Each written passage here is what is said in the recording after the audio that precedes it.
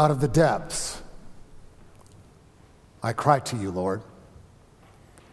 When the psalmist writes these words, he's reflecting on his own mistakes in life, his own sin, and he feels as though he is overwhelmed.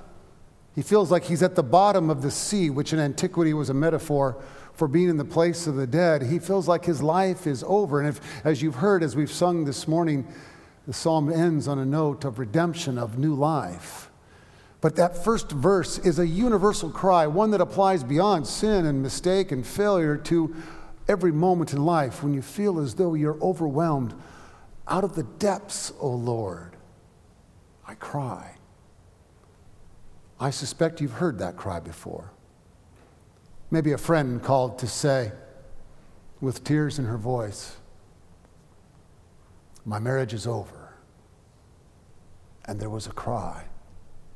Perhaps you were in a hospital room when the doctor comes in and says,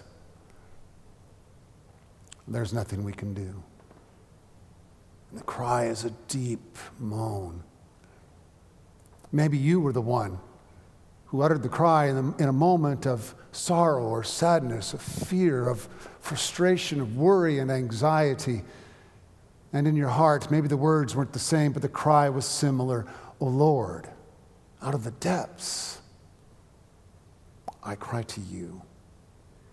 This one feels like he is at the bottom, at the end. He's in a place of dread and fear. His pain is real. You know, our world is a diverse and amazing place. What excites one person might be boring to another, but the one thing that unites us is our pain. Some may love nothing more than attending a Bach cantata, while others would just as soon go to a baseball game and have a hot dog and some Cracker Jack. But it's in our pain where we find ourselves united. I've seen this cry up close. One day, a few years ago, when I was 35 years old, I was brand new as the senior minister at Sandy Springs Christian Church. I was pretty clueless, had no idea what I was doing, but I was eager and anxious to do all that I could to help that congregation move and grow in faith.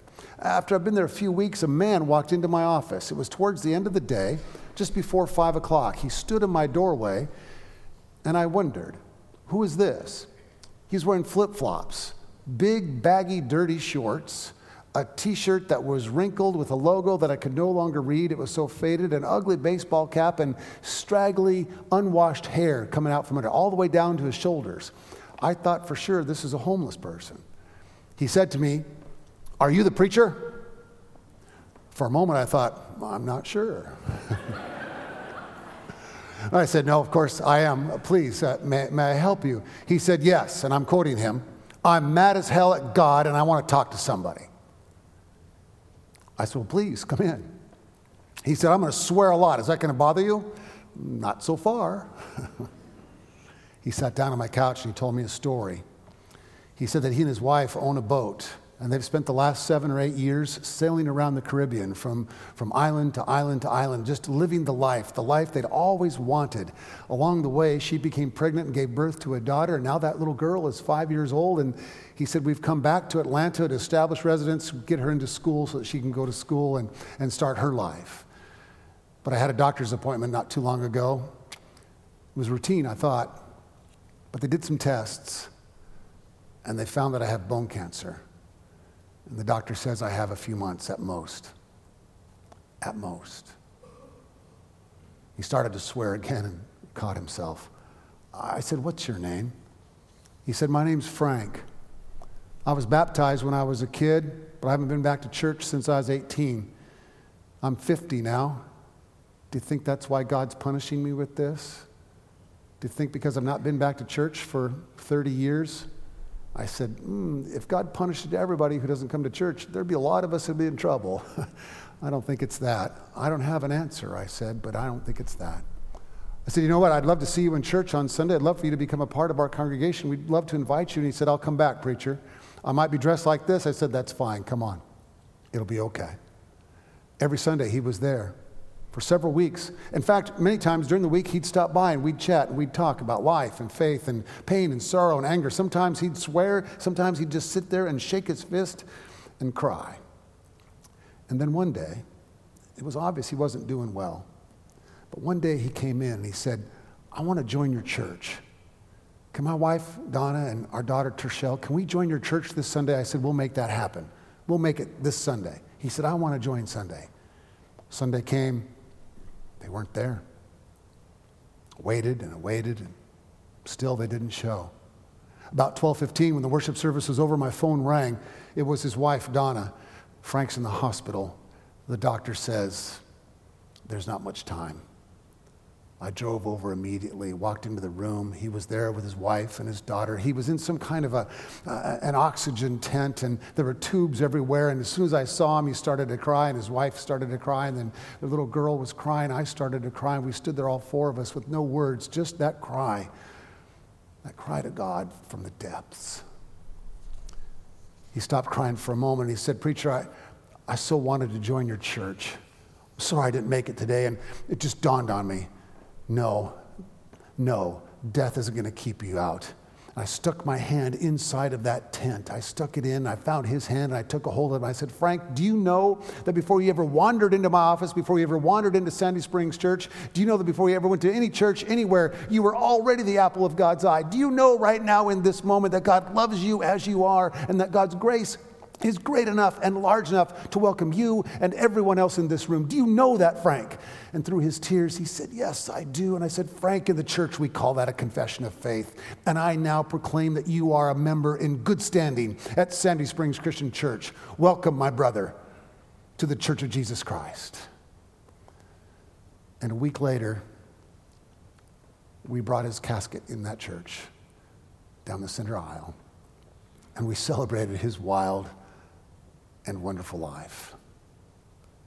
Out of the depths.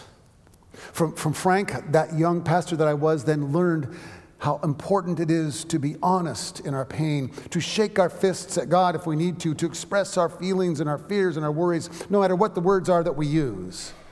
This cry is universal in its ability to express the pain that so many, I dare say many of us, have experienced in life. Whether you're 5 or 95 or somewhere in between, you know that pain, you know that feeling, that moment. Frank went through what the psalmist calls a redemption. He was redeemed. Literally, it means he was given his life back. Yes, he was dying, but he was given again that reminder of the grace and the goodness and the power of love itself. This is the work of Jesus Christ. This is the work of the church. It's our job to go wherever there is pain, wherever there is sadness, wherever there is sorrow or fear or anger or anything else, wherever the world needs life, hope, love, redemption. It's our job to go there, even to go into the worst places, because we're commanded by Jesus Christ to go. You know, while I was at that church, it was an interesting thing that every week we had to put a message up on our sign. It was a sign on the corner that had those movable letters, where you could change the message from week to week. I think in the South, by the way, it's a legal requirement that all the churches have a sign like that. And they put up these cute little messages and things. Well, what that church did was it always on Thursday through Sunday put up the title of the sermon for the weekend. It would say, the art of soul searching. Join us. One week, I preached a sermon titled, Have You Ever Been to Hell? Think about it for a minute. On Thursday, the sign said, Have you ever been to hell? Join us. We were on the news that night. I got calls from friends in California saying, Miles, is that your church that I'm seeing in Atlanta? Yes, thank you very much. Go away. I wanted to run out and change it. And then I thought better of it. Because that's the whole point.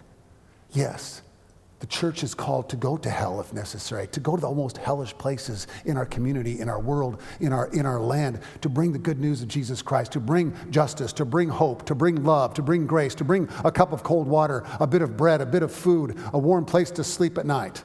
That's our job, to go wherever we are needed, to go to the hell. Even if you yourself find that you're in hell, it's our job, it's my calling to go and be there with you. Do you know that the Bible even confirms this? Psalm 139 says, if I go to the highest part of heaven, you're there. If I go down into the depths of hell, you are there also. My God, my strength, my Redeemer.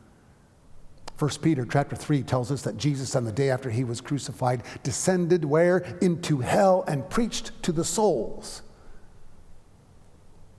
It's a part of our faith. It's a part of our calling as a church. The overarching message of the Bible is exactly this: to go wherever there are those who are weeping, so that we can weep with them and weep with God. I mean, think about this. I know many of you here this morning are married. I realize that you're married, and you made a promise to each other. Did you not? Lewis Smedes, who is a good Lutheran pastor, says, your marriage vow was a promise to suffer. Insert your own joke here. Yes, please do. But it's true. It was a promise to be with each other no matter what you face, no matter what the other is going through. You made a promise, a vow, to be with that one. I've led many marriage communication workshops in my life. One year I was leading one, and there were 12 couples there. One of them, though, was just extraordinarily attractive. I mean, this are not their real names, but I was calling them in my mind Ken and Barbie. I mean, they were just that cute. You know, they had perfect skin and perfect hair and white teeth and a really good credit report. They had everything you could imagine. Just perfect. But what I do in these workshops is I have the couples turn and face knee to knee. So their knees are touching, face to face, knee to knee, so their knees are touching. I remind them that in our world, we have too many barriers to intimate conversation. A television on in one place or a phone buzzing nearby on the table. And so I said, put all that aside and just turn and face each other, knee to knee. And I gave them an assignment and a discussion topic. I noticed Ken and Barbie were having an intense conversation. And when we were done, I said to the two of them, would one of you like to share what you talked about? And she said, yeah, I want to. He told me that he's going through a tough time at work.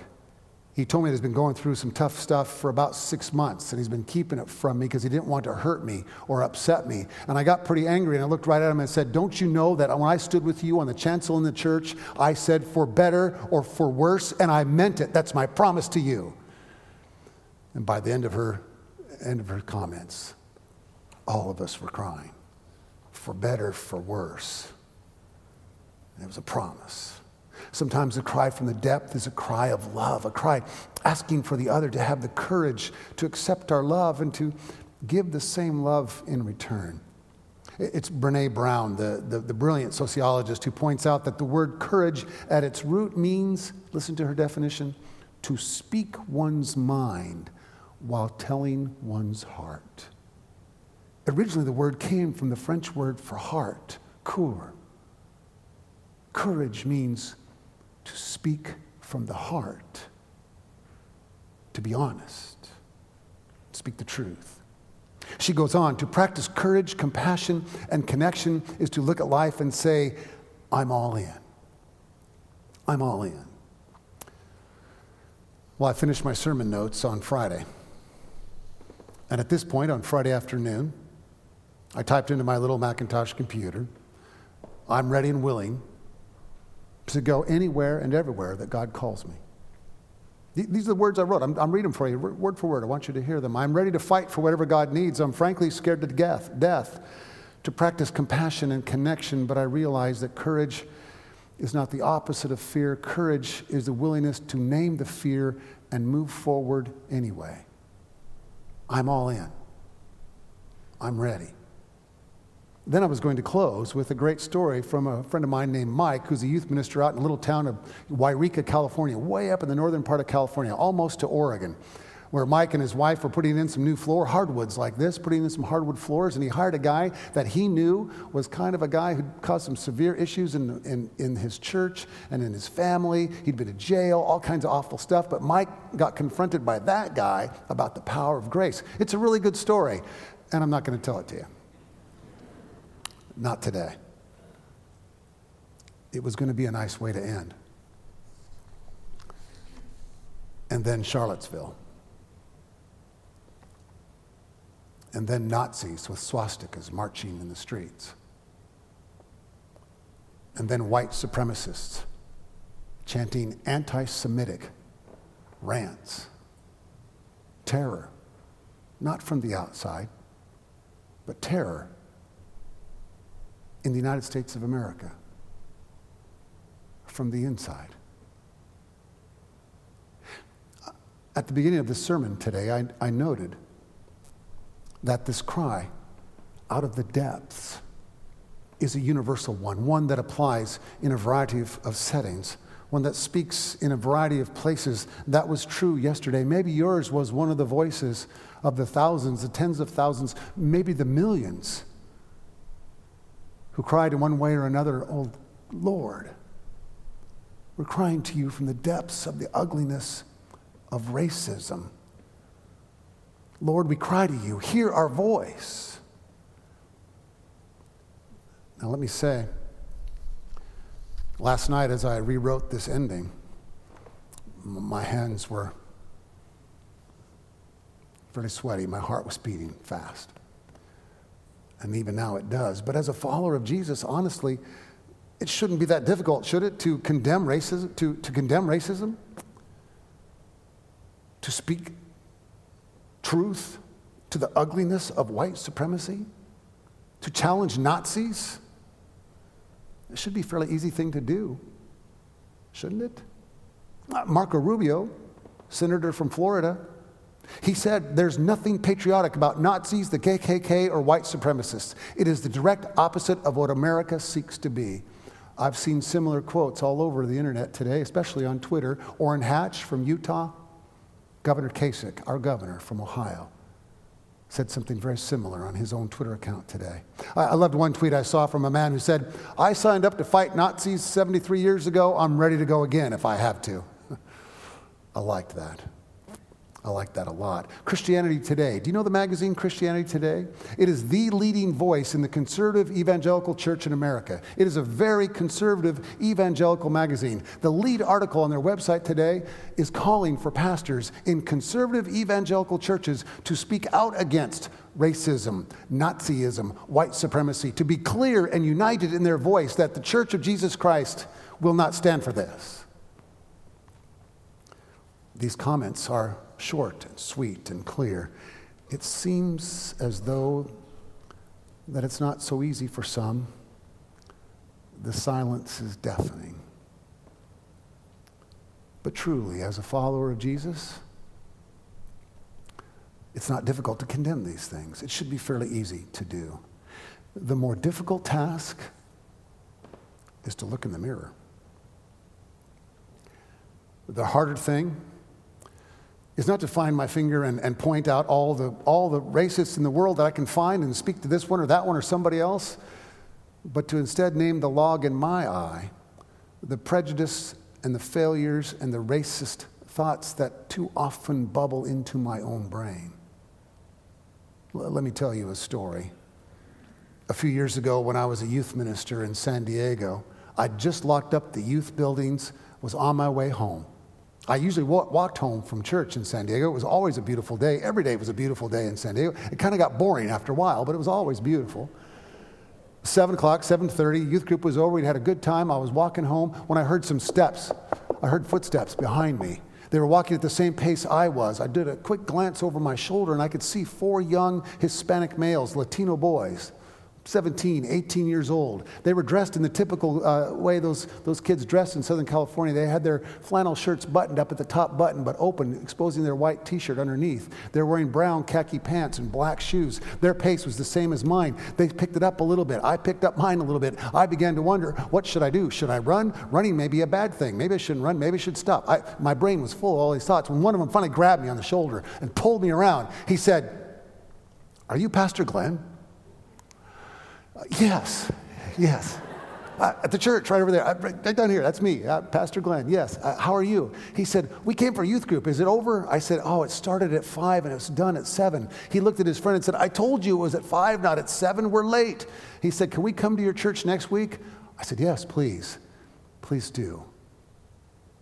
I turned and through racist blinders saw thugs and was almost kept from helping these young men find their way to a relationship with God. We have to name our own failures so that we can move together towards the unity that God calls upon us. So I'm all in. I'm all in with my Lord and Savior, Jesus Christ, who loves the world, who came to set us free from racism and hatred. I'm all in naming the prejudices and faults in my own life. The log sticking out of my own eye needs to be named and called out every time it appears. For out of the depths we cry to God to give us the courage and the bravery we need as a church of Jesus Christ to speak the love of Jesus, the love of God to a world, to let the world know that there is neither male nor female, Jew nor Greek, slave nor free, black nor white, gay nor straight. We are all one in humankind, one human race, under the one God who's given us the one love that will unite us now and forevermore. Let us be that church. We have been, we are, and let us, God, continue to be that church.